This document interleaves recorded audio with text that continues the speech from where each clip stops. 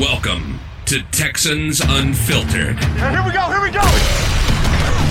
A Houston football podcast for your Houston Texans.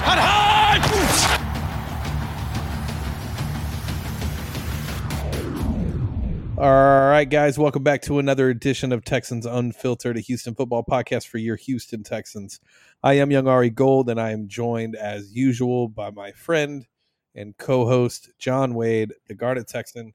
And, John, I thought I'd kick it back in the day. We'll take it way back to how we used to start the podcast with how our weeks have been. So, John, I'm going to start with you. How has your week been this week? It has not been the best week. Little Jack decided that he wanted a cast, I guess. I don't know. He at preschool, he managed to break his arm, so we got to spend some time in the ER. And over at Dell Children's here in Austin, and they took wonderful care of him. But, you know, my little boy's got his first broken arm, and I'm sure it's not going to be the last time. And he's got his Captain America cast, and he'll be happy to tell you all about it if you ever see him and ask him. So what happened? How did he break his arm? Because, I mean, we talked on the phone when it happened, but, like, how did he break his arm? Here's the part that's kind of scary. They're not entirely sure. That's new daycare for Jack. This daycare we're at, we've had a lot of good luck. The kids were playing out on the playground. What they thought it was there's a little house that has like this little ledge on it that they can reach up and kind of do pull-ups on and kind of swing. And Jack's been known to do that, and they chase him and they get him down. However, when you ask Jack what happened, Jack tells you he tried to jump over the car. And there's a little push car and I mean, Jack's too. His words are, I mean, Parker and no, he's got a lot of words and he can tell you stories, and yeah, he loves Parker, but when he says context and things like that, he's not lying to you, but he's just toddler. It's toddler speak.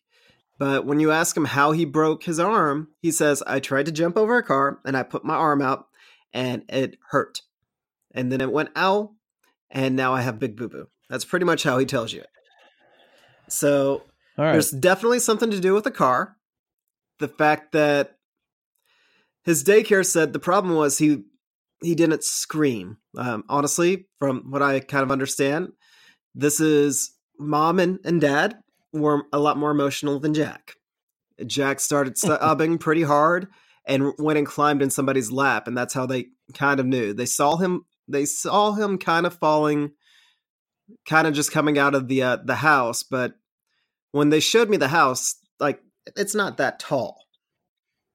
It would have been like a foot like fall. It's for it to happen how they described it.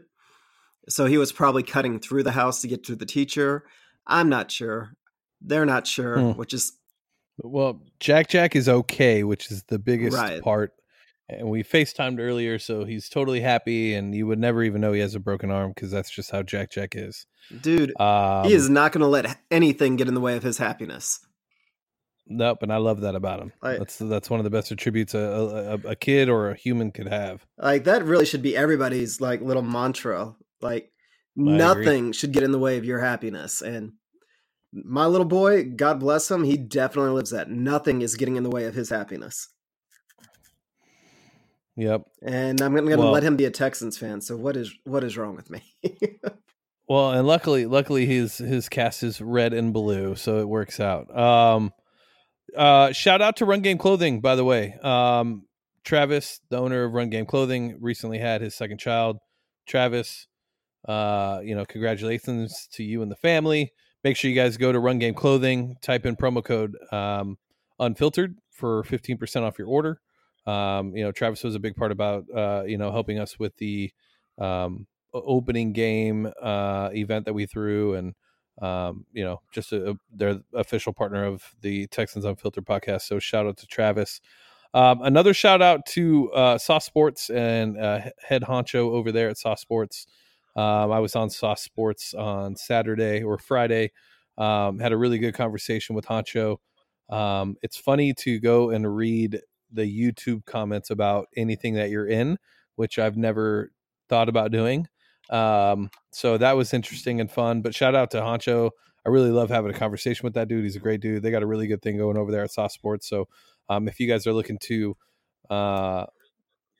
really just get the realest that you can about your Houston teams, I would go make sure you go like and subscribe Sauce Sports. Really good conversation there. All right, John. So Sunday there was a game at NRG. Everybody's on cloud 9 right now. The Texans beat the Atlanta Falcons 53-33. What are your reactions coming out of the game Sunday? Well, first off, let's be happy about this. Let's go back to Jack. We're not going to let anything get in the way of our happiness. There's some things that were concerning, even though we scored 53 points. But let's enjoy this week and not let anything get in the way of our happiness. Initial feelings about the game is this is a team that we should have beat, and we did, which is always, important, because sometimes there's teams that we should beat that we don't. So we're going to enjoy that. Carolina. It's nice to see Deshaun remember that he has more than Hop. That's something I'm sure we're going to spend a whole bunch of time on. And this is closer to the offense that we were kind of all expecting. Granted, the Falcons without Keanu Neal are just not the same defense. They do still have a lot of talent out there. It's still a very talented defense, but Keanu Neal is kind of like that keystone player. And you take him out of the middle of the field, there's a lot more holes in that defense, especially when the entire defense only had eyes for Hop and let Will Fuller just run crazy all over him. Yeah. So my initial reaction to the game is, this is the offense I expected to see the entire season. This is what I thought we were going to be. And I think I've pretty much said that from every week on this podcast, that we were a combination of week 1 and week 3. And that's what we saw. We saw it all together. Everything was working. The offensive line, solid. They're number 8 in pass blocking percentage right now. Deshaun went through his reads, picked up the couple of the blitzes that came. There weren't a lot of blitzes. We'll get to that later. Deshaun was getting rid of the ball extremely quick. He was very decisive. Will Fuller finally exploded, which we all knew was going to happen at some point. I think that this is what I expected. This was the offense that we should be seeing on a week-to-week basis. So while I'm excited that we saw it, in the back of my mind, I can't stop thinking that the fact that there weren't a lot of blitzes is what kind of why I have some reservations about the offense. I forgot who tweeted it out, but it was a 4-man rush, like 86% of the time or something like that. It was something very, very high. So Deshaun didn't really have to deal with a lot.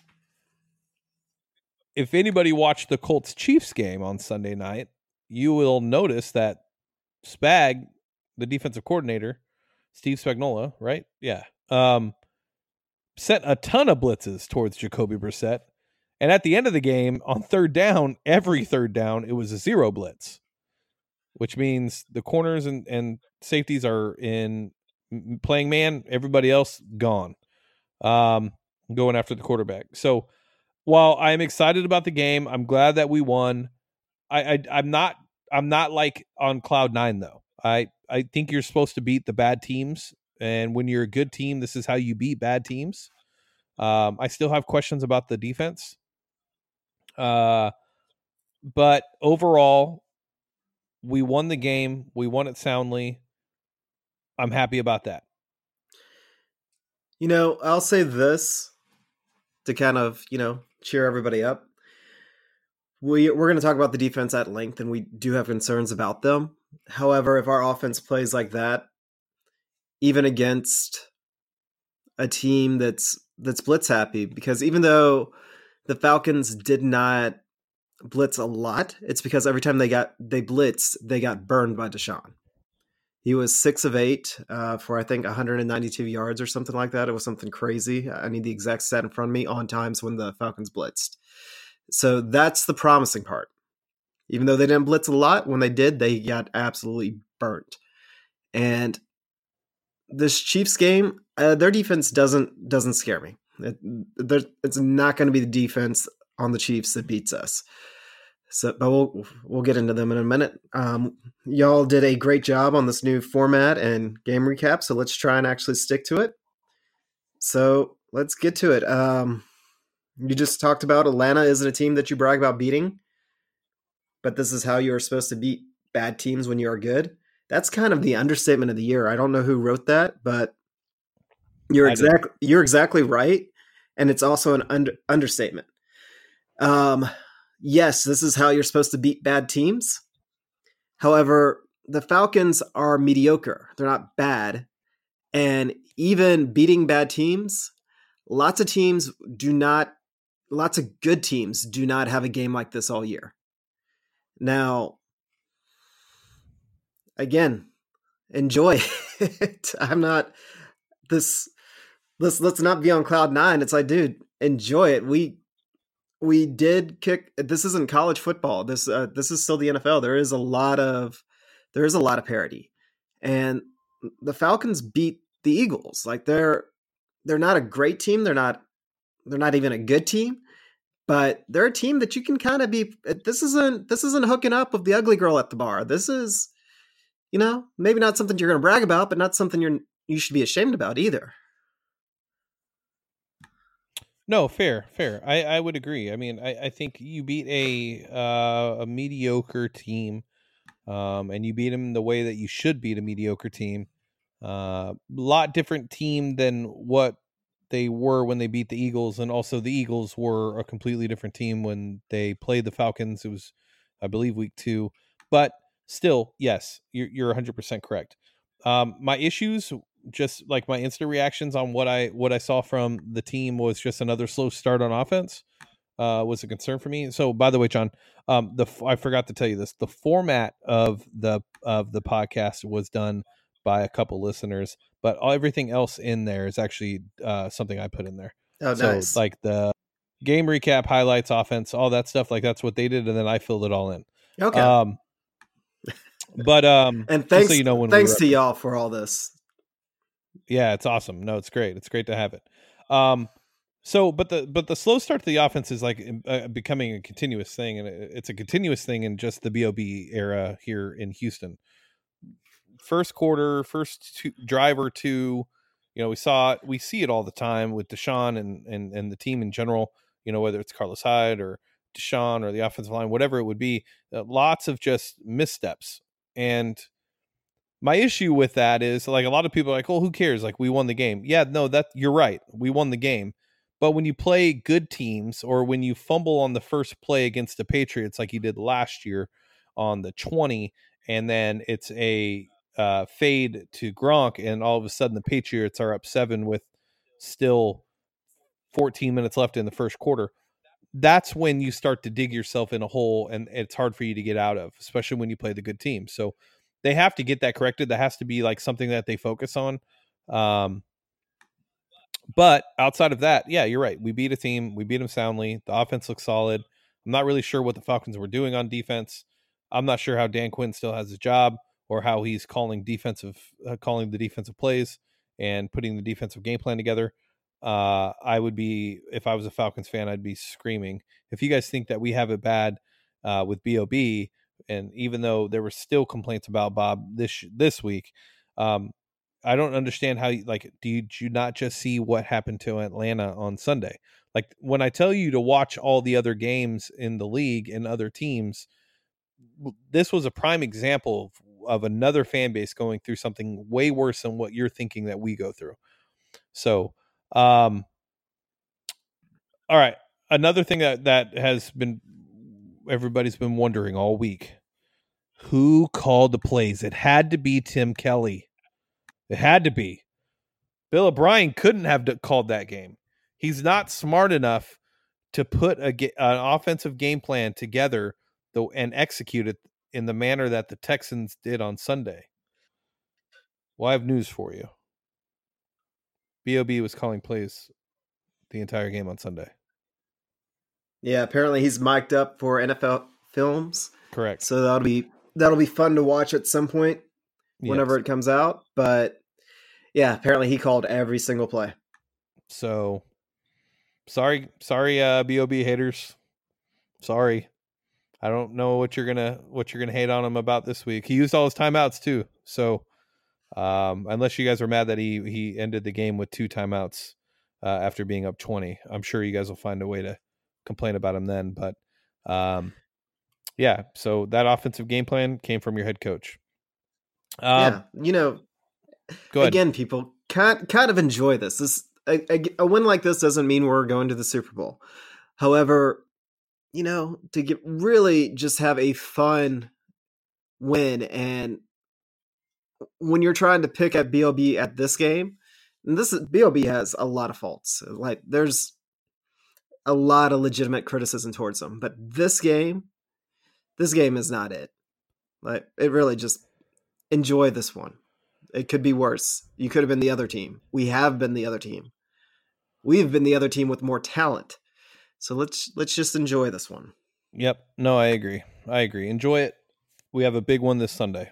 All right. So let's get to the highlights on offense. Obviously, Deshaun, hell of a game. His best game as a pro. His cleats are being retired in Canton again. Had an amazing day. Mom was there celebrating her, how she beat cancer. So he had everything going in the direction he needed for it to go. He's the key for us to go as far as we think that we can go. Some of the takeaways I had from Deshaun, and I'll let you chime in after this, is that we went 10 for 13 on third downs, and that's an amazing stat. When you go 10 for 13 on third downs, you're likely going to win the game. Like, that's an amazing stat. It really doesn't get much better than that. In the red zone, 4 for 5, and Deshaun finished the day 28 out of 33, 5 TDs, and he averaged 12.9 yards per reception. He had a perfect game as a quarterback. I hope this game there was this narrative out there about Deshaun having too many distractions when he plays at home. This isn't me trashing on anybody, but I hated that narrative. If anything, when Deshaun was playing at home at NRG, I think it was more that he was trying to do too much. He was trying to go for the big play every single play. Now, I cannot think of a bigger distraction than the day that your mom gets honored at the stadium for cancer. And that, to him, especially with her being a single mom and everything she did for Deshaun, that would probably be the biggest distraction he's ever had. And he comes out there and honestly has one of the best played quarterback games that I've ever seen out of any quarterback in a Texans uniform. He was on time. He was decisive. They were picking up the blitzes when they did come. And most importantly, he was going to his second option. It was DeAndre Hopkins is the best receiver in football. There is absolutely a time and the place where Deshaun needs to have tunnel vision for him and just let him dominate. But there is times where Deshaun Watson should just, go out there and dominate. And that's kind of what he did this past game. Will Fuller is a fantastic receiver. And Kiki Kuti is a lot of talent, and Duke Johnson is a really good running back, and Carlos Hyde is a very good running back when used properly in the right scheme. And we took advantage of having those weapons, and this is what happens. Deshaun just played phenomenal. Again, we had a slow start, but once it kind of kicked into gear, that was fun to watch. And here's the crazy thing. Fuller could have scored 2 more touchdowns. Yep. He was stopped on the 1 yard line twice, and other players got those touchdowns.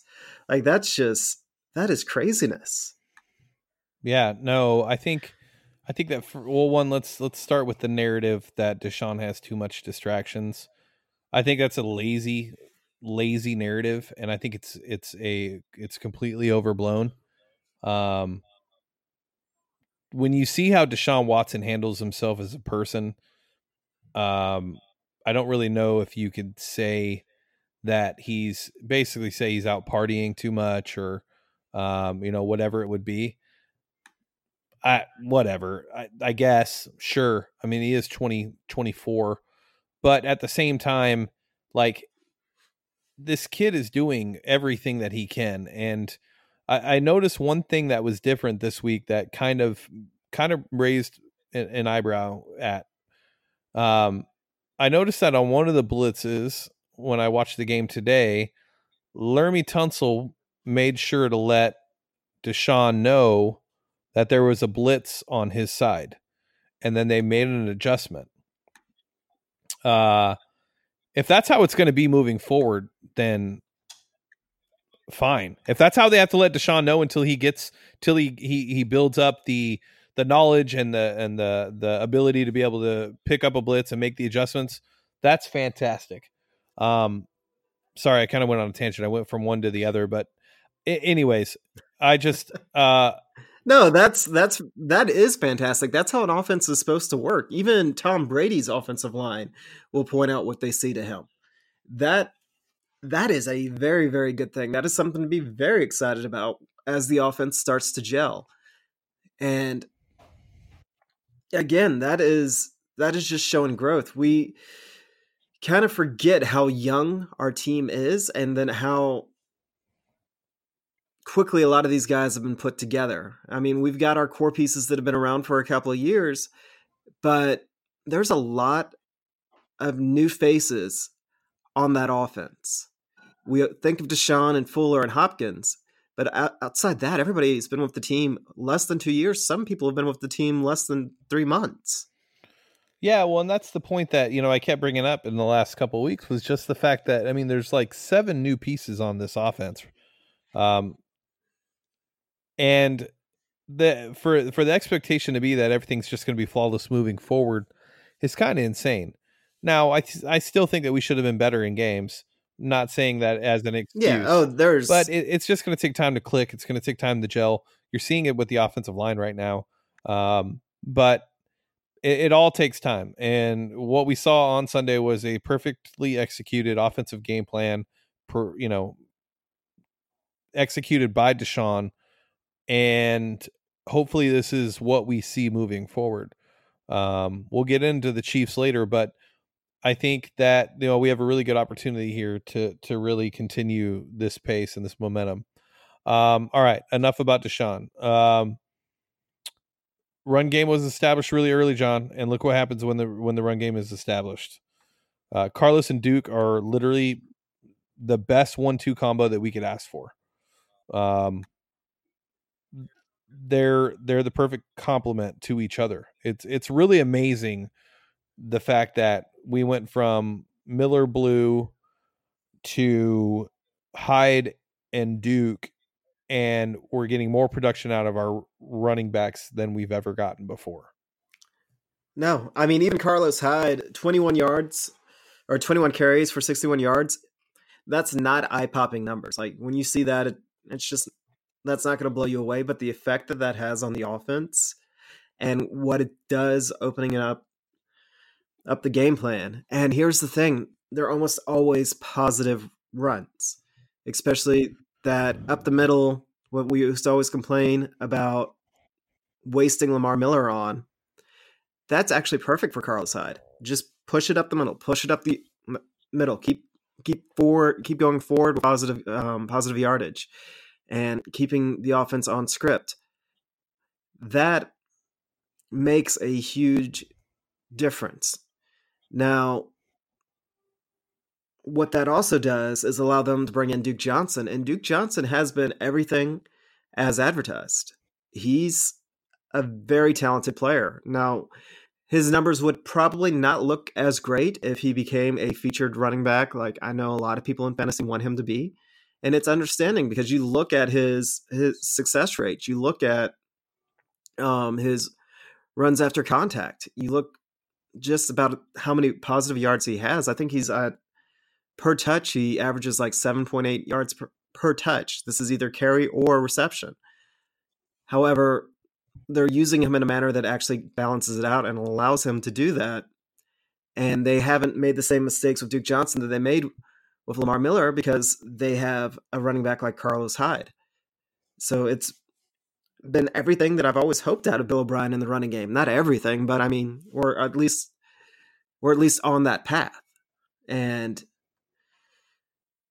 you see when they get them going and how they feed off each other, just what it does for the rest of the offense and getting them going. Now, I say this, but if we become over-reliant on the running game, we're all going to lose our minds, and that completely makes sense to do so. But right now it's a good mix. Right now it's a good mix. The only thing I would change is if Bill O'Brien could stop running Carlos Hyde outside and just have Duke in when we run outside, I would really appreciate it. Keep Carlos just running up and down, and if you need to bounce it outside or you want to do a toss play or a counter or something like that, let's have Duke Johnson run the ball because that's just not Carlos Hyde's game. But I mean, Carlos Hyde, 21 carries, 61 yards. The outside runs were his only negative yards. He had a very solid day on the ground. Duke Johnson, 9 carries for 59 yards. His biggest runs were outside runs and counters.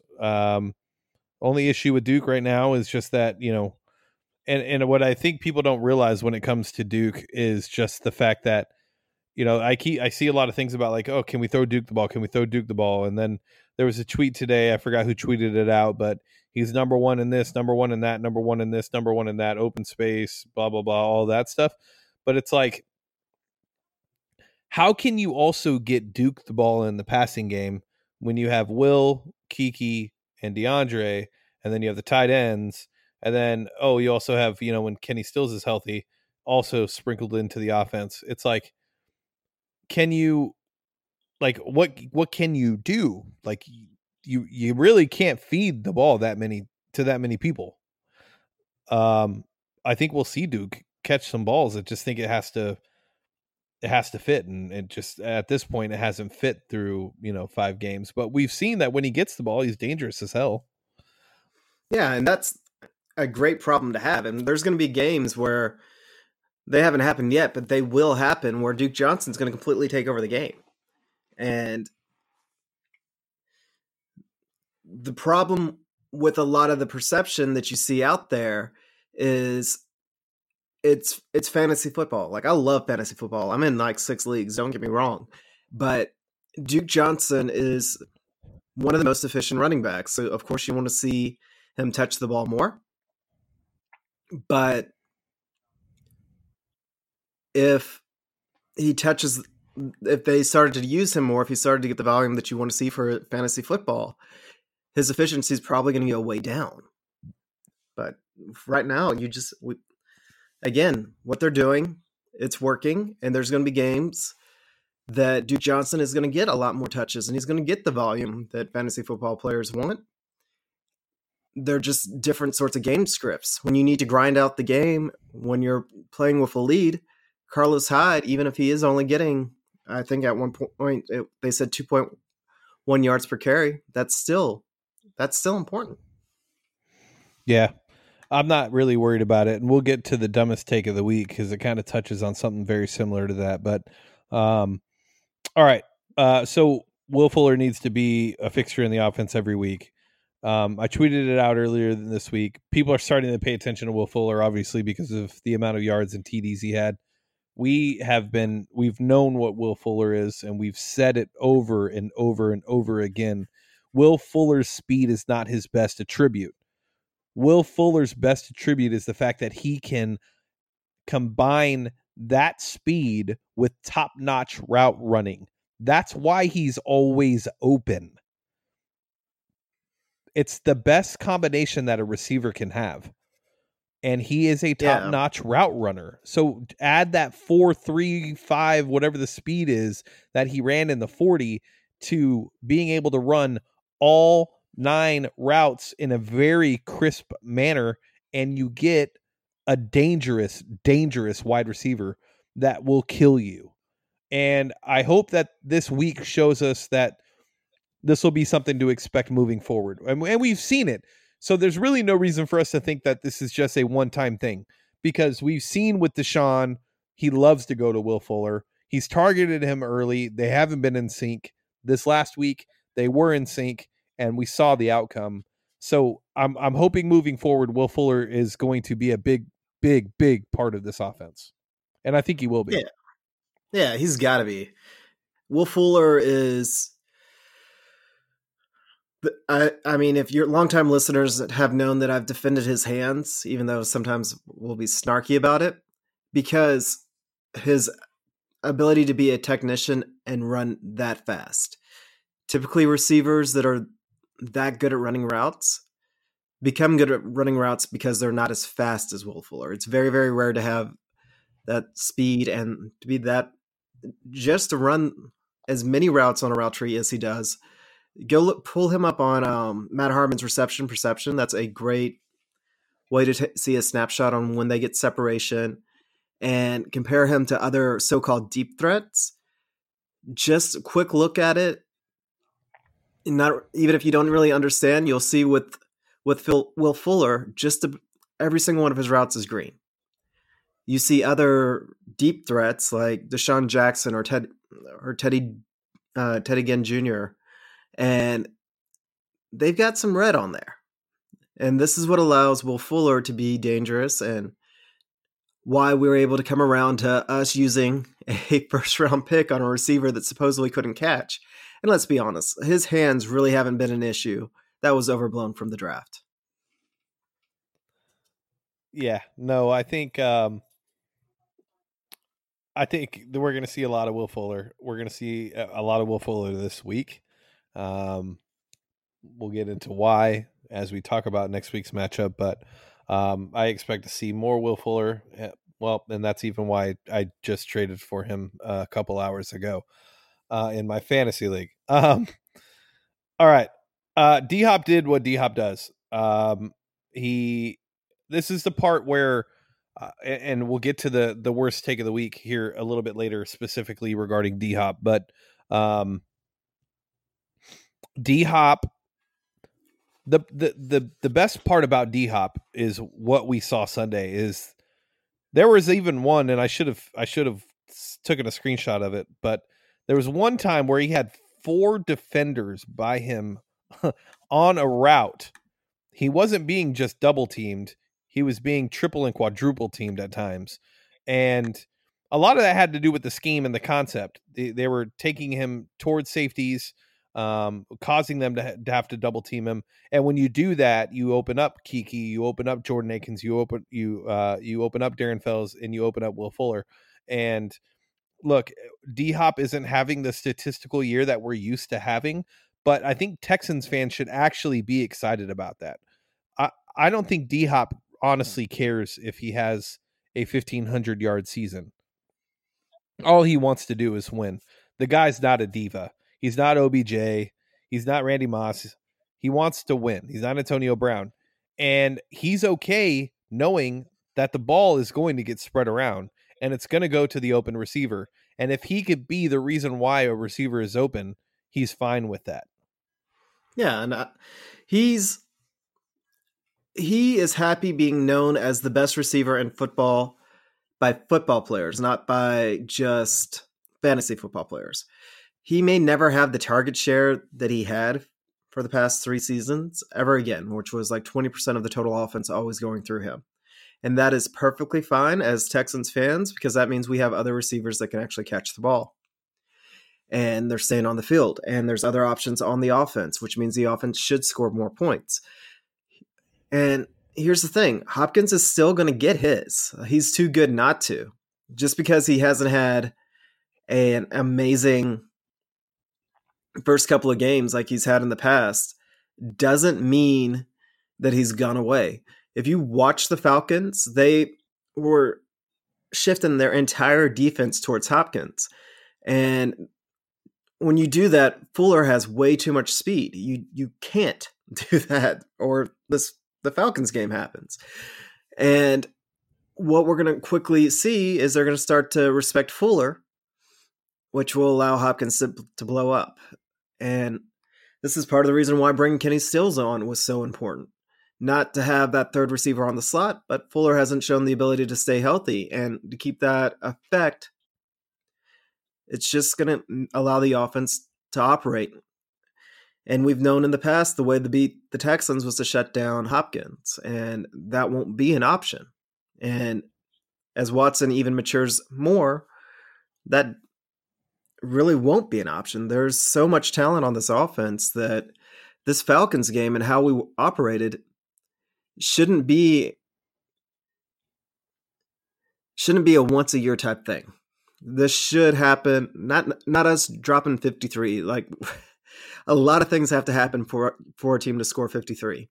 But us scoring consistently and scoring on 8 of 10 drives at one point, that should happen.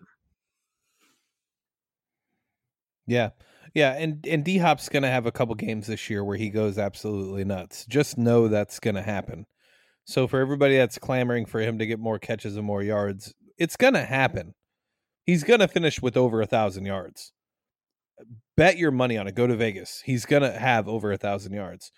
But right now, defenses are just shifting towards him.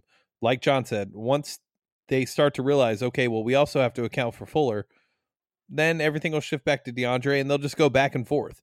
And that's the best part about this offense, is that you have all this talent around Deshaun for him to be able to go to.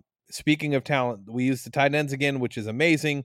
We used them in the short passing game, and we used them in the red zone. Akins is an extremely good tight end in open space. It's one of the things I've noticed since this year alone is just when he has open space, he has some speed, and he's able to get that yak. And then Darren Fells is just a red zone beast. I mean, we all saw how he caught that ball, then just raised it like he was the older brother, and his little brother was down there just jumping, trying to get the ball from him, and he just couldn't.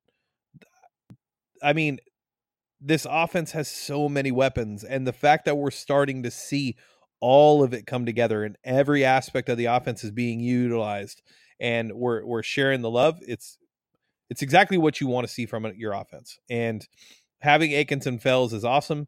It's going to be very interesting to see, when Jordan Thomas comes back in the fold, because he's going to come back from IR. It's not going to be Kylie Waring.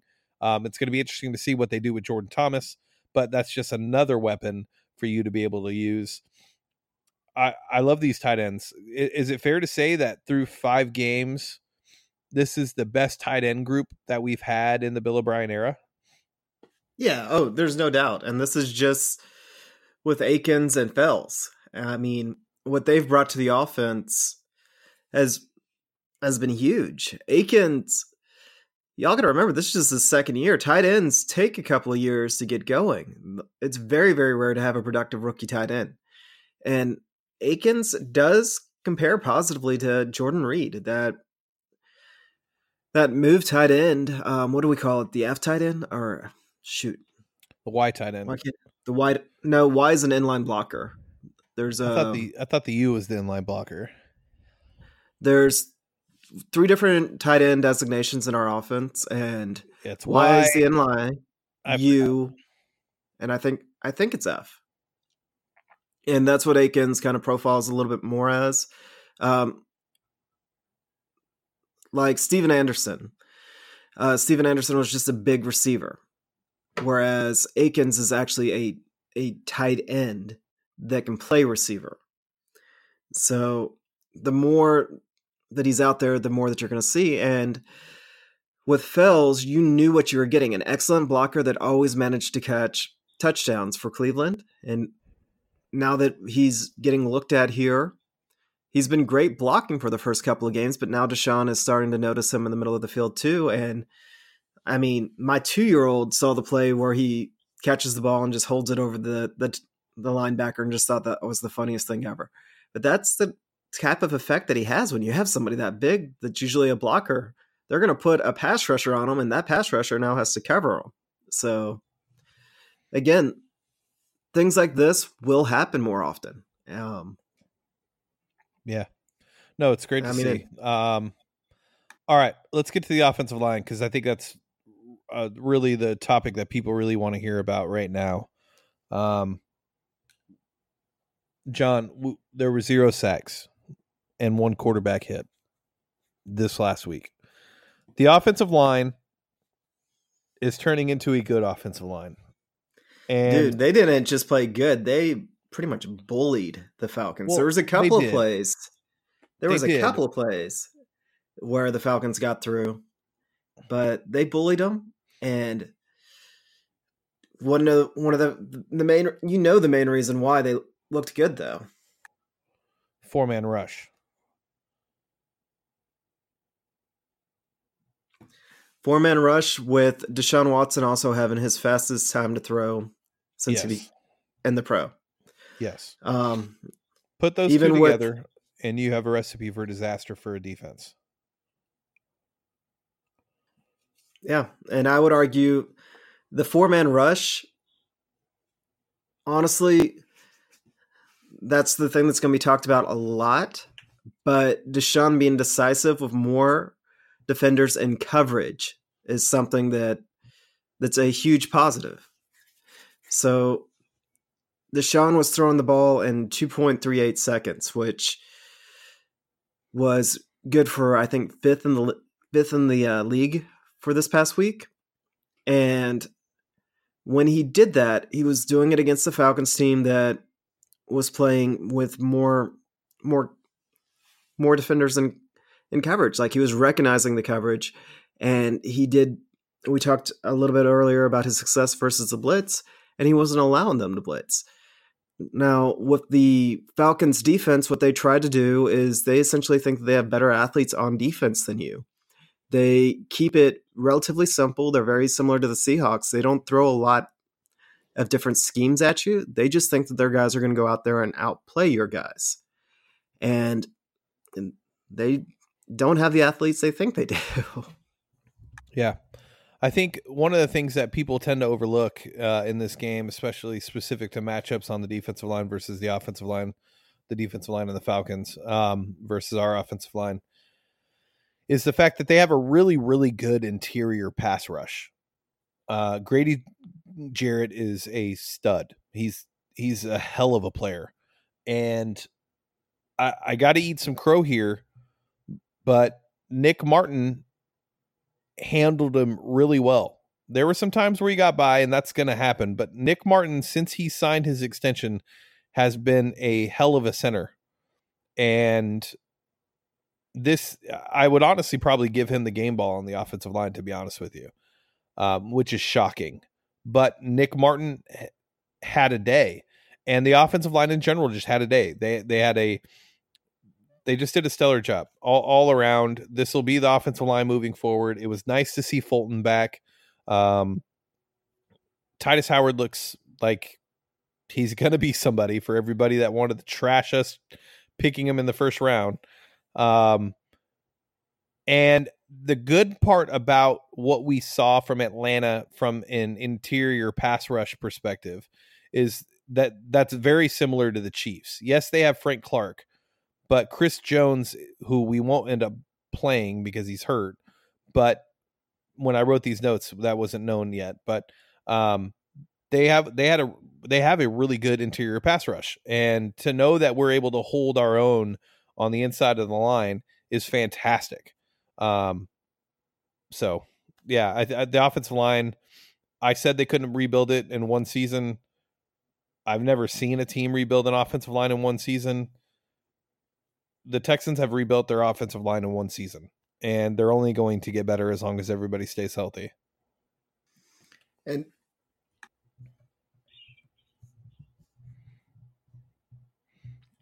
here's the thing, Tunsil is good. He is really, really good. Yeah. Yeah, he was worth it. Totally worth it. Yeah, he is good. Totally worth it. I agree. Yeah, I mean, yes, we have Titus Howard. You got him in the first round, but that doesn't always happen. And when you can give up 2 first-round picks to get a top 5 left tackle in the league, you do it. And we did it. And he's still young, and we're going to have him for a long time, and he's going to get paid a lot of money. But at the end of the day, when you're protecting Deshaun, it really doesn't matter. Enjoy this now. Enjoy this offense as it is now, because next year and the year after that, we're not going to be able to have the amount of weapons that we have now, at least the amount of skilled weapons that we have. We'll draft well, and we'll get some other weapons. But this next offseason is going to be very interesting to see how we keep a lot of the pieces that we have.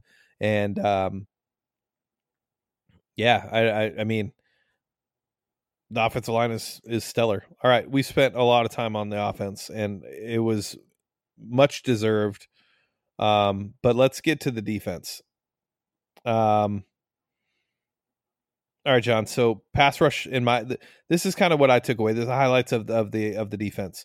I thought the pass rush was average. I know JJ showed up. He had 2 sacks. He also had 2 roughing the passer penalties. So, but I'm still looking to see more from the pass rush. I'm looking to see more from Charles Omenihu.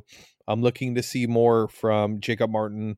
Merck was pretty quiet this game. I think moving forward, we're going to have to see a lot more from the pass rush. You know what? It's one of those games that was kind of interesting. JJ got, of course, the 2 sacks, and he turned out he was actually the number 1 graded defensive tackle, not defensive end, by PFF, which is interesting for the week. Or number 1 graded pass rushing defensive tackle. So his pass rush grade was the highest. And I think that's interesting because it's kind of showing that JJ's willing to move inside to allow other players on the edge. And with the Falcons, they just attacked the middle of the pocket. Now, could we get more out of our pass rush? Yeah, we're going to need to, because what the Falcons kind of pointed out, and it could have gotten really ugly for us, is if a team has 3 quality receivers, we're in trouble. We do okay when their top 3 pass catching options are receiver, tight end, running back, that sort of mixture. But if their top 3 receivers are also their top 3 receivers, then it looked like we were having trouble. And it's not Roby. It's not Johnson, even though Sanu did make Johnson look like a rookie on one play. He did after that. I mean, Johnson actually shut him down for the rest of the game. It's JJ. Yep. It's when teams are able to shuffle their receivers to get a matchup on JJ. And if they're quality receivers versus Jonathan, then we're kind of in trouble. Below average receivers, he can still shut down. Anybody that he can still rely on to be a technician, anywhere that he can still rely on just his experience, he can still shut down. But if they are just an above average athlete that can catch the ball and run a halfway decent route, then he's in trouble right now, and I hate it. And there's a couple of guys out there that are trying to defend him, and they point out all the good things that he continues to do. And there is still good from him, but it's on lesser quality receivers. Like, I think that with the injuries that the Chiefs have this upcoming week, he's going to be fine. But if we were going up against a fully healthy Chiefs receiving core, they would have enough depth that would be in serious trouble. Yeah. I think JJ, what I've noticed more about JJ is when he plays outside, specific to the run game, he's getting pushed way outside, and he's basically leaving open a lot of holes in the run game. So it looks like he's gotten worse on run defense, and he's just above average on his pass rushing skills. He's not as strong as he once was. His bull rush used to be able to be what beat people. He always had a good swim move, but right now, I mean, through 5 games, I'm still not like totally thrilled with what we're getting from JJ Watt. And I love JJ. We all love JJ, but I expected to see more given the departure of Clowney. And I know Merck has had a great season. He did have a quiet game. I expect him to actually have a massive game. If I had to pick one player on defense that's probably going to have the best game, it's going to be Whitney Mercilus. He's always played really well against the Chiefs, and I expect that to be the what happens on Sunday. So, all right, we're gonna have to speed through these now because I'm looking at the time. DJ Reader has turned into a 3-down player. His pass rush has improved, and he's just stellar against a run. DJ Reader, through 5 games, I believe, and correct me if I'm wrong, is the highest defensive tackle graded by PFF this season. Is that accurate? Yes. He's our highest graded player. He's stellar. Yeah, he's hopefully going to finally wake up the rest of the league to what we already knew. Again, this is one of those things where if you've been listening for us for a while, you know how much we talk about DJ Reader. When James interviewed Bill O'Brien, one of the first players he brought up was DJ Reader. We love DJ, and he is turning into the type of player that the entire league should be talking about here shortly. Yep. It's amazing to see, given where he was drafted and how he's gotten better every year. It's very rare that you see a defensive tackle, specifically in a 3-4, become a 3-down player, but he has, and he's been really good. All right, Zach Cunningham. Look, we've been on the Zach Cunningham train. He's just becoming better and better every week. But where he's getting better and better at is sitting in his zone and in coverage. He's just getting better. He's continuing to get better in the area that we really wanted to see him shine in. And in the first few seasons, we were a little concerned because, we were also asking him to stay with running backs, and it's just hard for a linebacker to do. There's Deion Jones, and then really that's it. Luke Kuechly now, probably not so much. Bobby Wagner maybe. But Zach Cunningham is just continuing to come into his own. He's one of my favorite players to watch on defense, especially when the All-22 comes out. You can just kind of see he's just everywhere. He's always where the ball is. He's really been just like a little Pac-Man out there. Yeah. I wish somebody would make like a little GIF, just turn him into Pac-Man and just watch him. Yeah, it's fun to watch. It's super fun to watch. And to know that he's just still getting better, and this is only his 3rd season is fantastic. We're not seeing a lot of Dylan Cole, and the reason for that is because Zach Cunningham is playing so damn well. So big props to Zach Cunningham. Bradley Roby, look, I tried to tell all of you in the offseason. There were so many writers that were telling everybody that, and Broncos fans, that Bradley Roby is not a starting caliber corner. Well, all of them are wrong. Bradley Roby has been the best secondary player we have on this team. He's been amazing this entire season. I want to lock him up right now. I would if I was the Texans. I'd be having conversations about locking him up right now long term. But he probably doesn't want to do that because he wants to have a bidding war and see, get the most money that he can, and he can't fault him for that. But, John, Bradley Roby has really just been that player for us. He's been exactly what we needed. Yeah, I still find it funny that you fell in love with him because of Madden, but you're right. No, I'm not even joking. That's crazy. And yet you were right because of it. So, yeah. So for backstory. I was positive about him, but you just loved him, and you've loved him since the moment we signed him. Before we even signed him, when it was one of the guys that you wish we would go after. And I remember just looking at you like, I mean, he's all right. And then we got him, and you're like, this is the signing of the offseason. Like, you are so beyond over the moon. And I'm like, why are you so excited about him? You're like, Madden. Yeah, well, a little backstory. So, like 4 years ago, when I was really heavy into Madden, I ended up like getting one of his cards in Mutt, and I played with him, and it was amazing. It was fun. So then I started to watch him with the Broncos, and once I started to watch him and saw what he was capable of, I was like, wow, this guy's a really, really good corner. And just off of Madden alone is what caught my intrigue. And then once I started to watch him, you could just see that he has the physical ability. He's very fast. He's physical when he needs to be. He's not the biggest corner, but he'll get in your face. He can play man. He can press, and he has the recovery speed that if he gets beat off the press, he can still recover. And if you watch the film for the last 5 weeks, he's in the pocket of every single receiver that he's covering. I haven't seen one play yet where it's blown because of Bradley Roby. And that's what you're looking for your corner. That's what you want. You want to be able to have that one corner do that.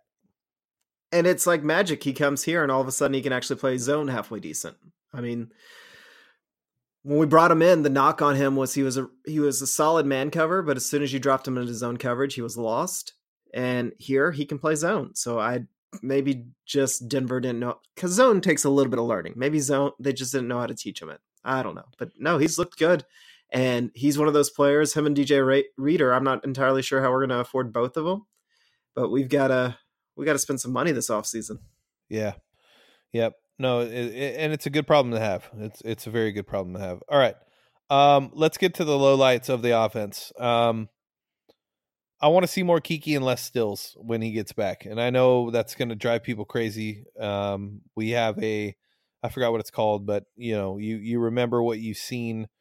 You remember recency what is it? Bias. Yeah, recency bias. Kenny Stills has been great since he's been here. He's done a lot of things. Kiki only has really had one game, which was Falcons, where he was really good. But I really like Kiki in this offense, and a lot of it has to go back to what we saw from him last year. When you have Kiki underneath, it just changes the whole dynamic of the offense. He has a true understanding of the offense. He knows his role. He knows how to execute, and he just gives Deshaun another weapon. But beyond that, when he has the ball in his hands in the open field, he's very dangerous. And I like Stills. I think he's a great player.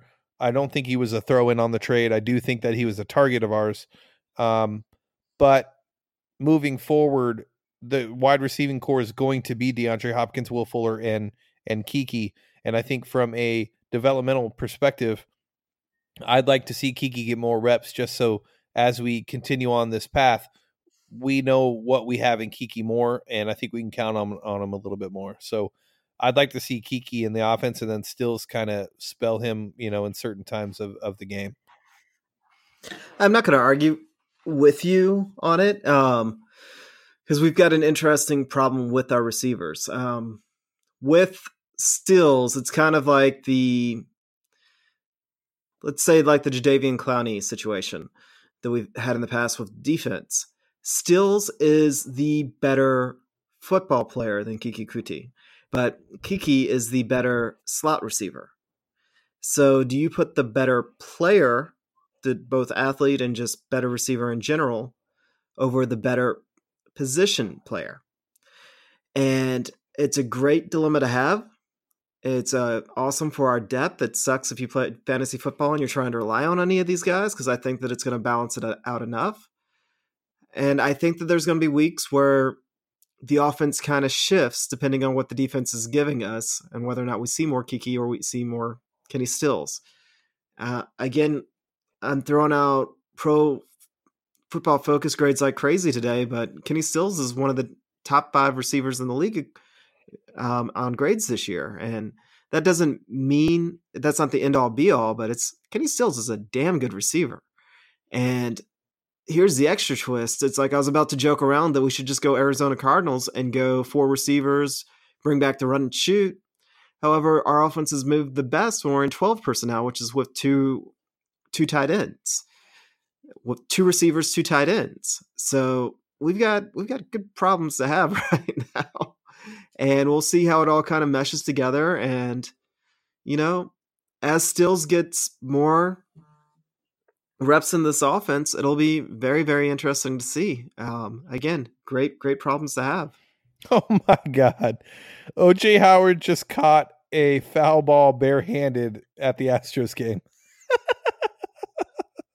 Oh, I'm glad he caught something. Oh, that's literally the tweet. OJ Howard has the same amount of catches in Tropicana tonight as he did in the Superdome on Sunday. Anyways, all right, back to the topic. Yeah, no, I mean, it is a good problem to have when you have all the receivers and you have all the tight ends and all the running backs. It's what we discussed earlier on in the podcast is just you have to find a way to get everybody involved. And, I think Stills will end up being the odd man out, unfortunately. I think he'll still be productive when he's on the field, but it's just to get everybody involved is just going to be tough. All right. The low lights, the offensive starting slow again, fumbles, miscommunication on handoffs. We talked about that already. Special teams. Here's the thing. Let's go back to last year, literally around this exact same time when we had Trevor Daniels and Kaimi. Trevor was holding. He didn't hold in college. Him, John Weeks, and Kaimi were trying to get on the same page. Kaimi wasn't very accurate on his kicks. A lot of it had to do with was the holds. And we're running into that same problem now.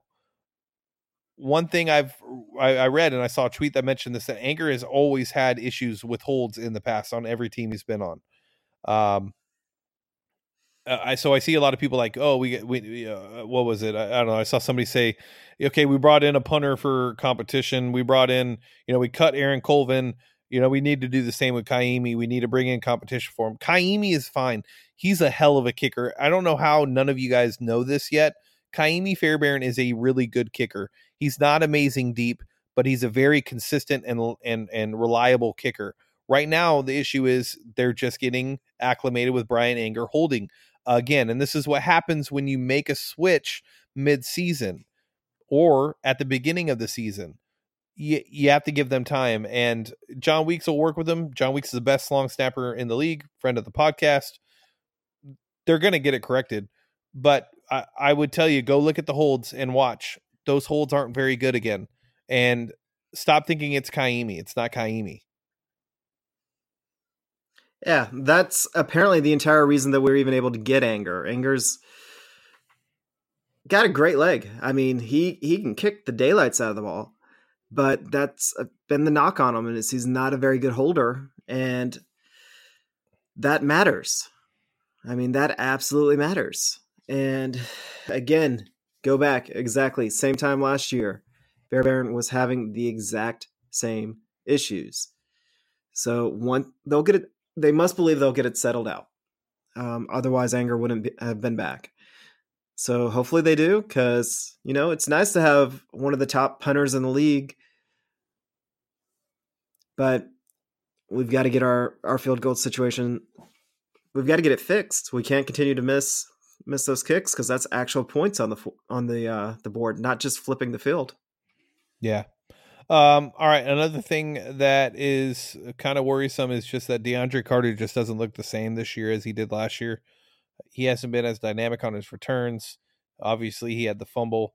But DeAndre Carter just isn't looking like what we were expecting him to be based on what we saw last year.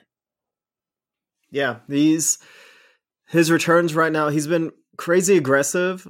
However, he's just literally giving exactly what the return team leaves out there. Like, he's not making anybody miss. He's not doing anything impressive. Like, it's why is he here? That if he's not, if we're just going to do a fair catch and catch the ball and run to the first defender, we could have that roster spot used on any number of players.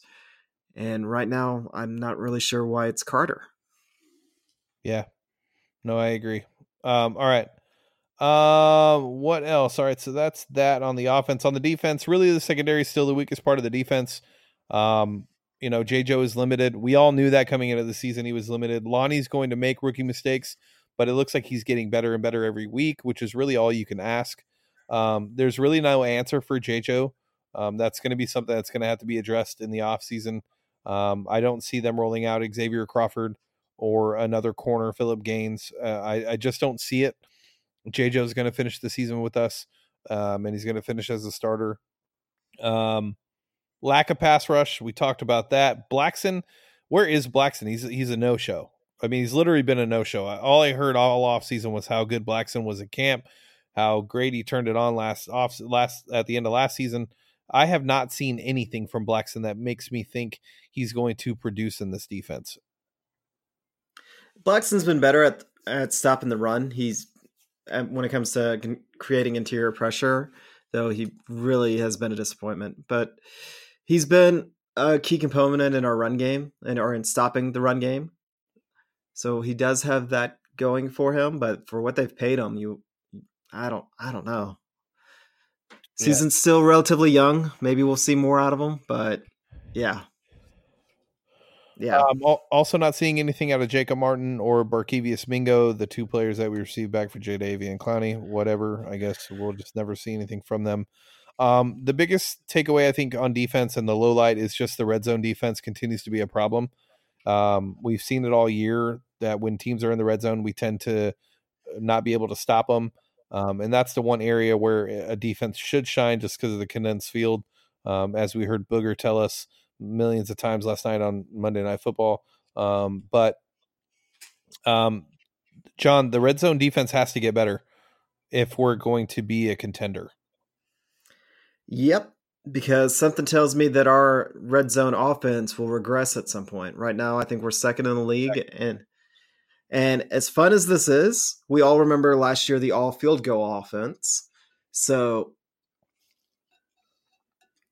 that's probably kind of, spoiled my view on it. I don't think that our offense can continue to score every time we get in the red zone. So we've got to start stopping people when they get in the red zone. So it kind of balances out. Yep. All right. Press conference and social media topics. Deshaun continues to shock the world with his defensive breakdowns at press conference. This one, I give him a little bit more credit. He went a little bit more in depth. I'm glad that this is going to be a continuous thing. It's nice to see, a quarterback take the time to be able to explain what they're seeing on defense, and be able to break it down in the way that Deshaun can. It just shows how smart he is and how amazing of a person he really is.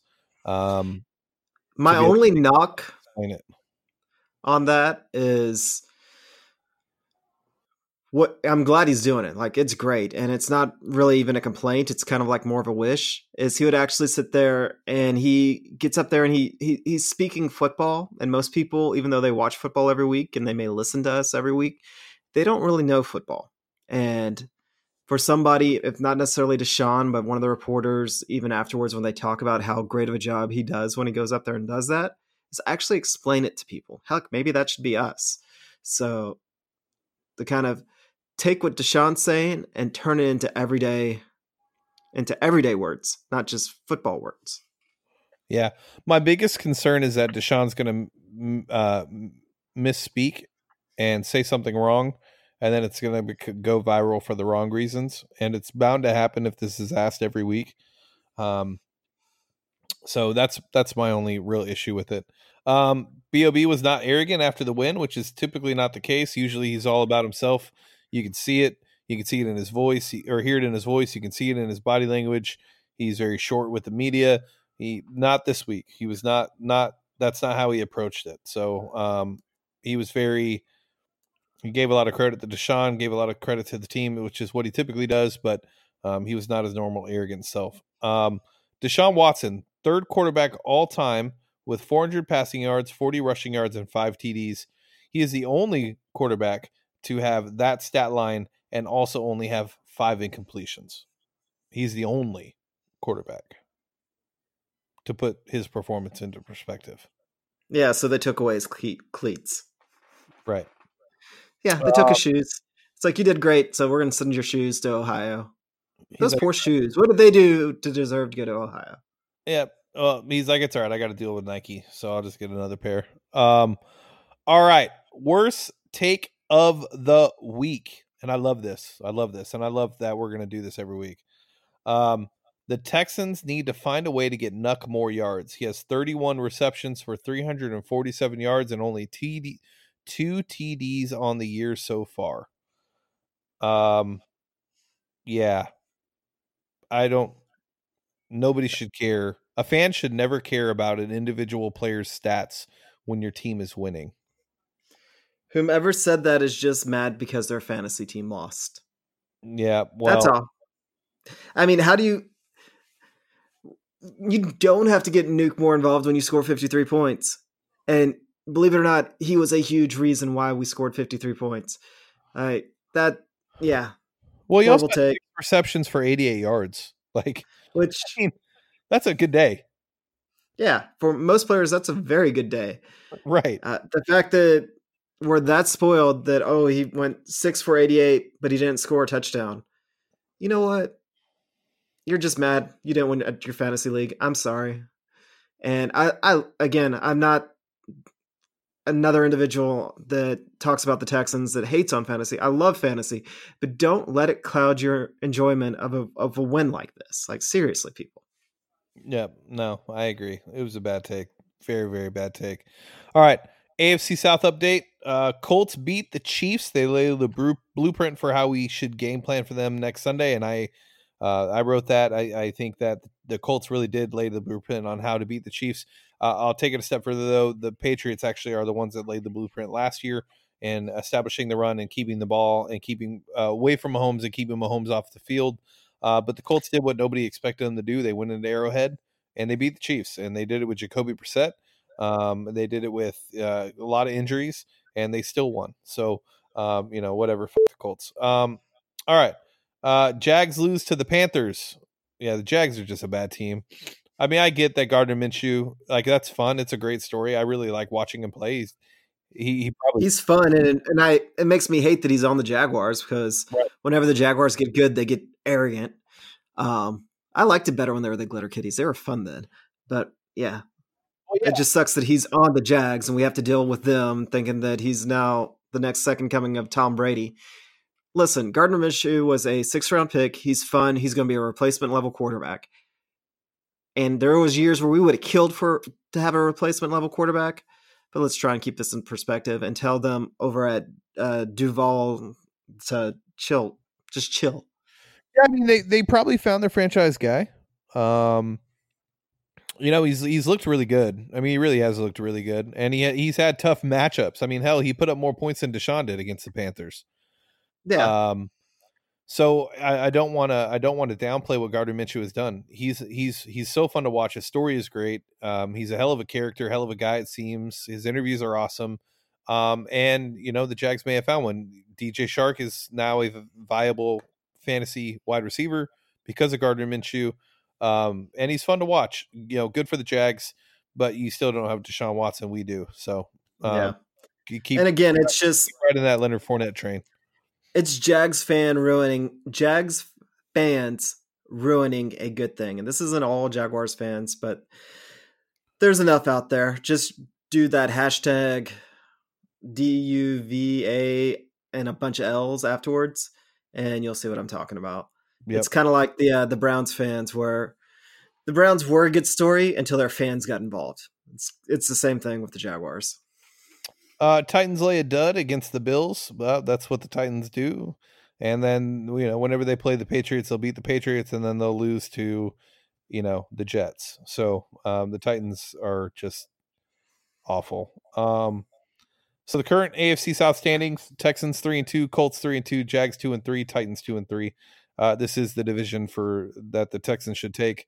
Even though the Colts beat the Chiefs, they are a very well-coached team. They have a lot of players, lots of stars, lots of really good players on the team on both sides of the ball. But they are limited at quarterback. I think we're seeing it now with Jacoby Brissett. They're going to be in the market for a quarterback next year. And they're probably going to get one. They have everything they need to be able to go up and get one. So this will be the year that we take advantage of the Colts being the Colts. All right, John, next week we play the Kansas City Chiefs in Kansas City. It's definitely the matchup that we've circled. It's the matchup that I've said 3 weeks ago that we would win. I'm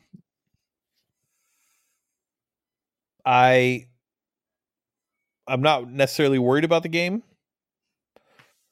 But the part that worries me about the game is the fact that if you want to beat Patrick Mahomes, hobbled or not, you have to play a lot of man. And we just haven't seen that. Now, maybe we've been playing possum and we're going to only play man on Sunday. But the realist in me tells me that we're going to play off 10 yards and we're going to play zone the entire game.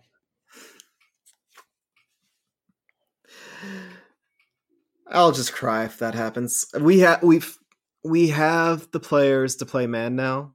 We have, well, I guess the athletes is the better way to put it. They are not going to have their receiving core at full strength. So it's kind of like our opportunity. Part of me would rather them actually be healthy because I want to see where we're really at versus an elite team. But it's in a position where we should really have a chance. I mean, we're not going to be favorites, but we should be. We are relatively healthy. I mean, Deshaun isn't, Pat Mahomes is a great quarterback, but it's not like Deshaun is just some water boy out there. He's not a replacement level quarterback. I mean, this should be our opportunity, and we know how to attack Tyrann Mathieu. We know how to attack this defense. So I don't want to get too ahead of myself, but because whenever we've looked at games like this in the past, and it's like, yeah, everything lines up for a chance for us to get the upset, to get national attention. And usually we don't. Usually things do not work out our way, even with Deshaun Watson as our quarterback. And it still feels like this is going to be one of those games that we're going to lose on the final possession, because that's, what we do against a team like this. And it's not necessarily even the players. Sometimes it's just the mystique around the team. Yeah. Yeah. Well, the Chiefs have, and I'll list the injuries, lots of injuries right now. Chris Jones will not be playing. Frank Clark is hurt as well. Patrick Mahomes is hobbled. Anthony Hitchens got hurt. They're starting right guard. Wiley got hurt, and Sammy Watkins got hurt as well. But one thing that I didn't mention is the fact that there's a very strong chance that Tyreek Hill is back this week. Sue, with that being said, if you're going to beat the Chiefs, it's going to be this week based on the injuries that they have. But it all comes down to the defense and being able to play man. And then it also comes down to Deshaun being able to pick up blitzes and hoping that we see what we saw Sunday. Because if that's the case, I'm really not worried. If we see a situation where he's getting hit a lot because he's not picking up or recognizing the blitz, then honestly, this win Sunday doesn't even matter. Because it's just another step back. And when you're in week 6, you can't take another step back. This is where the momentum needs to build. We saw it last year. 2 weeks ago is when we would have started our 10-game win streak from last year. And once that started, the team just continued. And hopefully this will be this game against the Falcons will be what's kicked off the momentum and really put us in a position to be able to be successful for the rest of the season. But it's going to be a lot about the short passing game to open up the deep game. It's going to be about establishing the run extremely early and not abandoning it. And I can't emphasize that enough. We cannot abandon the run, John.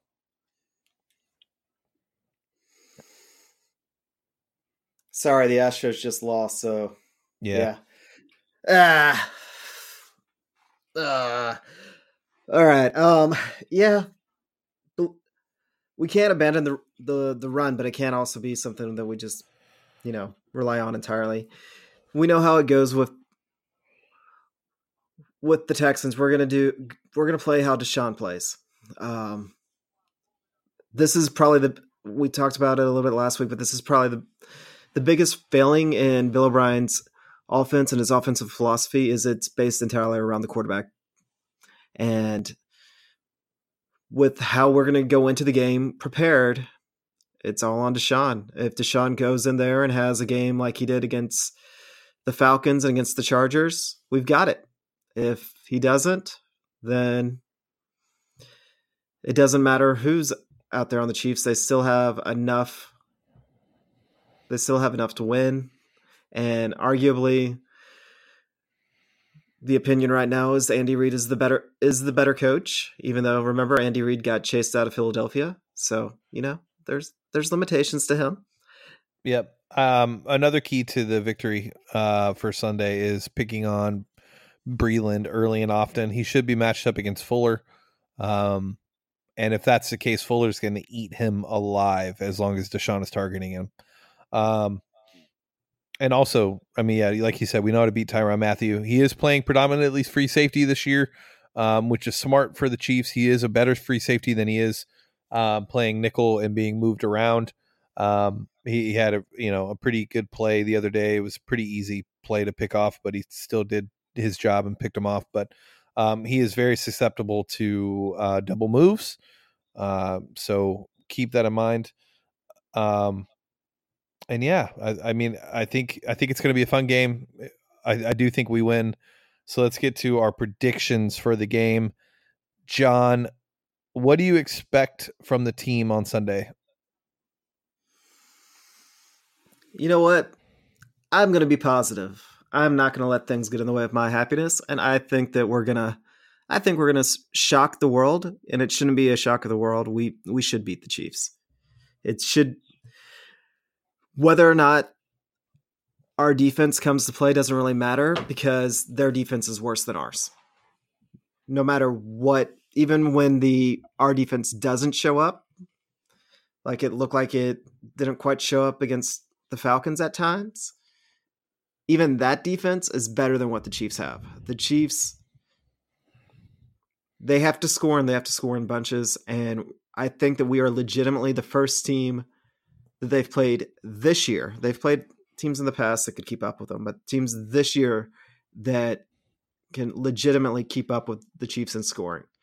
And just look at, everybody thought that the Ravens would be that team, but as much as I like Lamar Jackson, Deshaun Watson is better than Lamar Jackson. He really is. Yep. And there's better weapons, and there's better, more experienced weapons on the Texans. So we should be able to do it. We should be able to enjoy this game. And hopefully this is going to be that game where it looks like it's going to be typical Texans. We're going to lose on the last possession, and we actually pull it out. And it just starts a trend, because it's against the team that has that mystique right now. One of those teams that's considered the elite team in the league. Yeah, I think we win, and I think we win pretty, hands down is really what I think.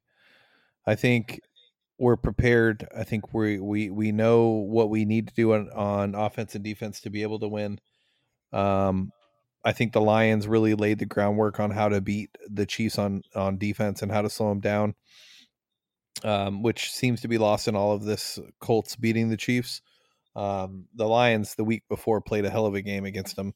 And I expect it to be the same. I really think I wouldn't be surprised if we won by 10. But I expect us to win by a touchdown. And I think everybody's going to be feeling even better than what they felt on Sunday. So, all right, real quick before we get out of here, John, I got one more thing. It's not on the agenda.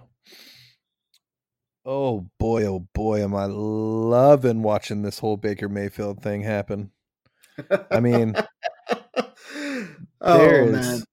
there is nothing better. I used to think my Sundays were great when the Texans won and the Cowboys lost, but now my Sundays can be even better when the Texans win, the Cowboys lose, and Baker Mayfield looks like absolute donkey trash. Baker Mayfield is an average quarterback right now. I said it. Yeah, no, I agree. They've put too much on his plate. They've gotten away from a lot of things that they were successful with. What's his name? Oh, Billy Bob, their coach up there, Kitchens. Brady Kitchens. He's doing exactly what Bill O'Brien did to Deshaun his second year. He got away from the simplistic things that worked, that were based on a lot of the schemes that Deshaun did in college, because he felt that as though long term it would be better for Deshaun's career.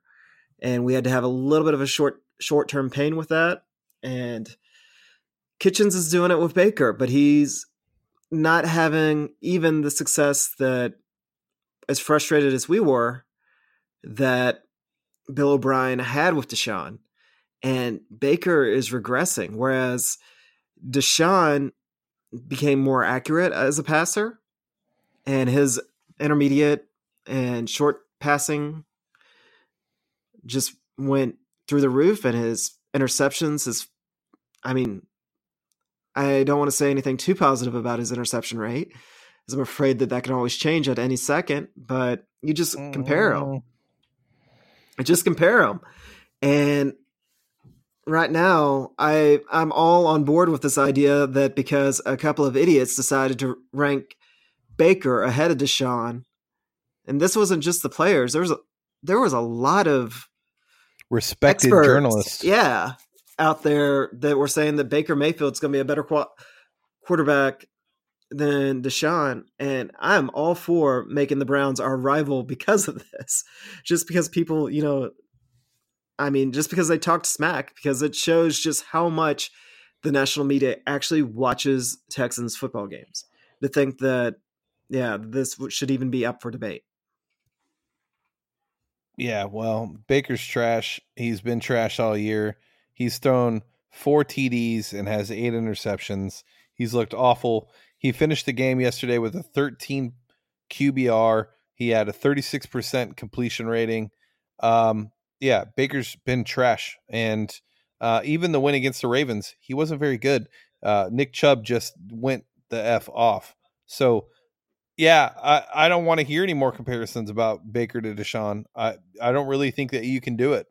And for all the respected journalists out there that decided to stand on that cliff, or whatever the hell the wording is, you were wrong, and you're an idiot. And that just shows that you don't deserve to have the job that you have. And that's on you. So, all right. We are literally an hour and a half in. I think this is literally the longest podcast we've ever had. We'll tighten it up next week. I think you guys will actually enjoy it though, so it doesn't even matter. I know you guys always love when we go long. So, John, anything else? No, I got to go mope. Yep. Go lick your wounds, and hope that Verlander can pitch again in Game 1 if you guys can pull this series off. Oh man. But at least you have Garrett Cole going, so that's all good. Yeah. The Astros. No. I'm not going to turn this into a baseball podcast. Don't do it, because I can't hang with you that long. Not on baseball. All right. With that being said, for all the Astros fans out there, lick your wounds. You have Garrett Cole going to the mound in Game 5. You'll likely win. You need your bats to wake up has really been the issue this entire series. Get the bats to wake up. All right. And Daryl Morey, we love you. I love you. Yes. Don't let any of that other stuff. Daryl Morey, your Rockets fans love you. I'm not a Rockets fan, but I love you. And if you decide that you're going to get, or if you're going to get fired, there's a team in LA that would love to have you. So not funny. No, we're not. Stop. I'll end it right there.